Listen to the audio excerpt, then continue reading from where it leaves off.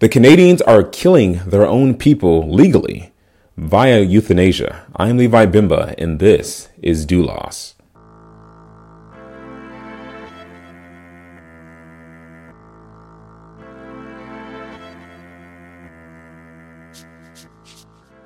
Before today's episode, if you are looking for a proven plan for financial success, a guaranteed way to get out of debt, stay out of debt, and build long-term durable wealth, then contact me, Levi Bimba, at ramseycoach.com/Doulos Financial Coaching for a free 30-minute consultation to sit down and talk to you about your goals, your dreams, what kind of situation that you're in financially, and I can help you get on that path to building long-term durable wealth to get you out of whatever financial struggle you may be in. So contact me for a free consultation at ramseycoach.com/Doulos Financial Coaching today. So many times we are told in the Bible that the world is full of darkness and that we as Christians are the children of light because we are in Christ, not because we are better, not because we have more morality than the world, so to speak, but it's because we have been made new in Christ by coming to faith in Christ. Ephesians 5:8 in the Legacy Standard Bible, it says, "For you were formerly darkness, but now you are light in the Lord. Walk as children of light." So as Paul says, and as God via Paul tells us as Christians, before we became saved, we were formerly darkness. We were formerly walking in a darkened, evil, wretched state, not even knowing that we were in darkness because we were blinded by the God of this world, who is Satan, the small g God. Obviously, God is sovereign over all things. He created the world. He sustains it. He ordains all things that whatever comes to pass, God has ordained it. And so, but the devil in this time is the God of this world, small g, and he is allowed to do what God has permitted him to do. As Martin Luther said, the devil is God's devil. So the devil never does anything outside of God's permission. And we see this clearly, really, in the book of Job. If you go read the first two chapters, you see clearly Satan asking for permission to go touch one of God's servants. But we are children of light as Christians. We are walking in the light and ought to be walking in the light if we are truly Christians. And so in 1 Thessalonians 5:5 in the Legacy Standard, it says, "For you are all sons of light and sons of day. We are not of night nor of darkness." So there again, you see the distinction between light and dark. There's only two religions in the world. It's the religion of human achievement or the religion of Christ's achievement on the cross by dying on the cross for sinners. And by his death, we come to faith in him and have our righteousness received. Really, our righteousness comes from Christ because we have put our faith in him. And that makes us children of light, not because Christians are naturally better than the world, but because of the grace of God working in us to revive us from the dead, bringing us out of darkness. Now we have new life in Christ to be able to walk as children of the light, as the Bible tells us. But this darkness that is in the world today, the darkness that we are seeing, this is a darkness that engulfs the world in every single facet of life, whether it's government, whether it's sports, whether it's media, whether it's academia, and then especially even in medicine now, especially nowadays that we're seeing the rise of transgenderism and child mutilization because of this ideology that is really spreading throughout the world. And so we are seeing the convergence of this overwhelming darkness at work in the Canadian government, especially, and its medical apparatus. And euthanasia was legalized in 2015. And euthanasia is the act or practice of killing or permitting the death of hopelessly sick or injured individuals, such as persons or domestic animals, in a relatively painless way for reasons of mercy. It's interesting that they use mercy, and that definition is according to Merriam-Webster, but they use mercy because it's seen as something that you're doing for the good of the other person because they're going through so much pain, so much trauma. And I don't want to belittle people that are going through constant pain because, I mean, by God's grace, I've never had a situation where I'm in constant pain or constant discomfort. So I'm not going to pretend like I know what that's like. But again, the morality that God has revealed to us doesn't stop at whether or not I've experienced something or not. I don't have to experience rape to know what's wrong. I don't have to experience being assaulted or being beat up to know that beating somebody up is wrong. So I want to put those juvenile arguments aside. But I also at the same time don't want to act like constant pain is nothing and people should just get over it. But I do want to focus in on the fact that the world is caught up in darkness. Anything that the world does, we need to take note of it, especially as Christians, and figure out, is this something from God or is this something from the devil, who is the God of this world, small g? But in Canada, he is from the Oxford University, so a really smart guy. His name is Yuan Yi Zhu, and he wrote an article on The Spectre entitled, "Why is Canada Euthanizing the Poor?" And remember, euthanasia is the act or practice of killing or permitting the death of hopelessly sick or injured individuals in a relatively painless way for reasons of mercy. So, and then when you read his article, you're saying, or at least when you read the title of his article, you see him saying, well, why is Canada euthanizing the poor? It really gets dicey. The meaning of euthanasia changes, especially as we are now seeing in Canada, according to Mr. Zhu. But he starts off his article by saying there is an endlessly repeated witticism by the poet Anatole France that, quote, "the law in its majestic equality forbids the rich as well as the poor to sleep under bridges, to beg in the streets, and to steal bread," end quote.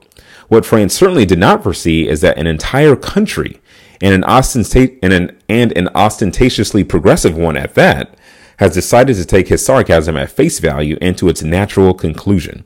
Since last year, Canadian law in all its majesty has allowed both the rich as well as the poor to kill themselves if they are too poor to continue living with dignity. In fact, the ever-generous Canadian state will even pay for their deaths. What it will not do is spend money to allow them to live instead of killing themselves. So again, euthanasia is meant to help people who are living with constant injuries and constant debilitating diseases that really have no hope of cure to peacefully die, so to speak, or mercifully die. And putting the morality of that aside, this instance, at least in the first two paragraphs, this is centering on people who have money and people who don't. And if we're going to make decisions on who has money and who doesn't, and we're going to make value judgments based on what they have, this doesn't sound like a policy of mercy to me, nor should it to you. Because who determines who's rich and who's poor? What level of money do you have? That's really the dangerous ground that we are now seeing happening in Canada.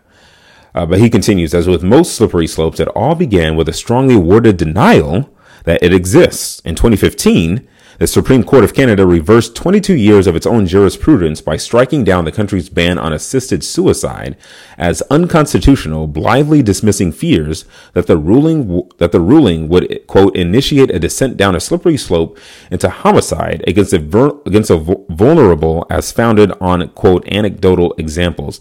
And again, this is the same kind of argument that when people bring up abortion, so to speak, and they always want to use the anecdotal examples to justify the reason why abortion should be legal. Like for the woman who gets raped or the child who's molested by her father and she gets impregnated by him, should they have to keep the baby? And therefore, if you think that's wrong, then you should automatically be pro-abortion all the way. And people don't like when we say, well, we're not using those examples, and especially in those cases, even if those things do happen, even though they're rare. According to the Guttmacher Institute, 99% of abortions are for convenience, but the rape and the molestation does happen. But even in those instances, I think the rapist should die, and the father or the uncle, whoever abused the young girl, should die, because that is a very personal act, and you are not denying really and attacking the person who was made in God's image, the woman who's made in God's image. And for that violation, I think you should die. And that's according to Old Testament law. But using those anecdotal examples to justify abortion is wrong and should not be held to. But a lot of people on the left, on the political left, and people who are not saved use that argument and say, well, what about these exceptions? Therefore, the whole case of abortion should be made based on those anecdotal examples. But when it comes to these anecdotal examples of people who are poor and now pretty much being manipulated into killing themselves, and people are saying, hey, hold on, this is a slippery slope, this is something dangerous, then all of a sudden the Supreme Court of Canada says, oh, we don't need to worry about that. Those are just anecdotal examples. So it's unbalanced reasoning depending on the political issue or the moral issue at hand. Mr. Zhu continues in his article. He says the next year, Parliament duly enacted legislation allowing euthanasia, but only for those who suffer from a terminal illness whose natural death was, quote, reasonably foreseeable, like cancer or some other really death-inducing disease on somebody's body. He continues, it only took 5 years when the Canadian Parliament enacted Bill C-7, a sweeping euthanasia law, which repealed the, quote, reasonably foreseeable, end quote, requirement, and the requirement that the condition should be, quote, terminal. Now, as long as someone is suffering from an illness or disability which cannot be relieved under conditions that you consider acceptable, which is what he quotes in the language of that law. So who's determining what's acceptable? They can take advantage of what is now known euphemistically as medical assistance in dying, MAID for short, for free. Soon enough, Canadians from across the country discovered that although they would otherwise prefer to live, they were too poor to improve their conditions to a degree which was acceptable. So these are people now who cannot afford the treatment that they need to stay alive because they want to stay alive, but because they can't afford it, now they're being ushered into this category of, well, maybe we should put these people to death. And lest you think that this is something that's still merciful, the money gets wrapped up into the reasonings here, and you'll see in just a second. So he continues in this article and he says, not coincidentally, Canada has some of the lowest social care spending of any industrialized country. Palliative care is only accessible to a minority, and waiting times in the public healthcare sector can be unbearable to the point where the same Supreme Court, which legalized euthanasia, declared those waiting times to be a violation of the right to life back in 2005. So it's so ironic that the same Supreme Court who is now legalizing euthanasia back about 15 years ago, 17 years ago, declared that if you have to wait in line too long to get the necessary care that you need to stay alive, that's going against your right to life. That's unconstitutional. But now 17 years later, they're now legalizing the death of these same people who they thought were being violated of the right to life because the lines to get the care that they needed to stay alive was too long. And so we just see, again, when the world is trying to arrive at truth and trying to do things that are just and moral and good, sometimes they get it right, but a lot of times they get it wrong. And a lot of times they contradict themselves. They contradict themselves because they don't really have the moral underpinnings, the moral foundation of the Word of God in their minds, as in their hearts, because they haven't come to faith in Christ. And so even though Republicans, conservatives, obviously, I think if you take the Bible and were to use that as a mirror against the Republicans or the Democrats or conservatives or liberals, the Bible will more closely align, or I should say the conservatives will more closely align with what the Bible has to say. But that does not mean that the conservatives get it right all the time. There's issues that they still get wrong. A lot of it they get wrong, just like people who are liberals or leftists get a lot of it. I would say a lot more of it wrong, but both sides are still wrong because, again, there's only one truth, and that's God's truth. And anything that denies or anybody who supersedes or neglects that truth is going to get something wrong on some kind of moral ground somewhere because they don't have the awakening of Christ, the light of Christ in their life. Remember, going back to that distinction between light and darkness. But the article continues, and Mr. Zhu says that many in the healthcare sector came to the same conclusion. Even before Bill C-7 was enacted, reports of abuse were rife. A man with a neurodegenerative disease testified to Parliament that nurses and a medical ethicist at a hospital tried to coerce him into killing himself by threatening to bankrupt him with extra costs or by kicking him out of the hospital and by withholding water from him for 20 days. Virtually every disability rights group in the country opposed the new law to no effect. For once, the government found it convenient to ignore those otherwise impeccably progressive groups. Since then, things have only gotten worse, and this is where it really starts to go dark regarding the money. And he pulls up another example of how he says, when the family of a 35-year-old disabled man who resorted to euthanasia arrived at the care home where he lived, they encountered urine on the floor, spots where there were feces on the floor, spots where your feet were just sticking. Like if you stood at his bedside and when you went to walk away, your foot was literally stuck, end quote. So it was really, this guy was living in a disgusting environment, but this guy resorted, so to speak, or allegedly resorted on his own will to euthanasia. But he says, Mr. Zhu continues, according to the Canadian government, the assisted suicide law is about prioritizing the individual autonomy of Canadians, end quote. One may wonder how much autonomy a disabled man lying in his own filth had in weighing death over life. Despite the Canadian government's insistence that assisted suicide is all about individual autonomy, it has also kept an eye on its fiscal advantages. 1 Timothy 6:10, the love of money is the root of all evil, or all kinds of evil. And we're about to see that right here. Even before Bill C-7 entered into force, the country's parliamentary budget officer published a report about the cost savings it would create. Whereas the old MAID regime saved $86.9 million per year, a quote net cost reduction, end quote, in the sterile words of the report, Bill C-7 would create an additional net savings of $62 million per year, which if you add that up, is about $150 million. So the Canadian government is looking at this and saying, well, if we kill these people, or if we kill more people, or expand the the qualifications or the categories of people who are now allowed to be euthanized, we're going to save an additional $62 million, which is a lot of money. But again, these are people's lives that we're actually putting in the ground. Healthcare, particularly for those suffering from chronic conditions, is expensive. But assisted suicide only costs the taxpayer $2,327 per case, which to me, it's again, it goes back to the world's thinking of how it's so jumbled and so backwards. Because when you're dealing with issues of murder or rape, for example, like I brought up earlier, where people are killing other people, where people are violating women in the most intimate and destructive way. The thing worse than rape, I would say, is murder, because obviously you can't come back from that. Rape, thankfully, a lot of women are able to recover in some respect from that tragic incident. But the fact that people are not even willing to entertain the idea that these murderers should be put to death or these rapists should be put to death, but they're willing to entertain the idea of killing people who still want to stay alive. Some people who may be even being coerced or tricked or pushed into euthanasia who want to stay alive, but they're not willing to even entertain the idea of putting people who have killed other people, who have raped other people to death. This shows the darkened thinking, the darkened mind of the world. And again, it covers every area, and including the government. And some people would say, especially the government. But Mr. Zhu continues, and he says, and of course, those who have to rely wholly on government-provided Medicare pose a far greater burden on the exchequer than those who have savings or private insurance. And yet, Canada's lavishly subsidized media, with some honorable exceptions, has expressed remarkably little curiosity about the open social murder of citizens in one of the world's wealthiest countries. Perhaps like many doctors, journalists are afraid of being accused of being unprogressive for questioning the new culture of death, a fatal accusation in polite circles. So people are so afraid.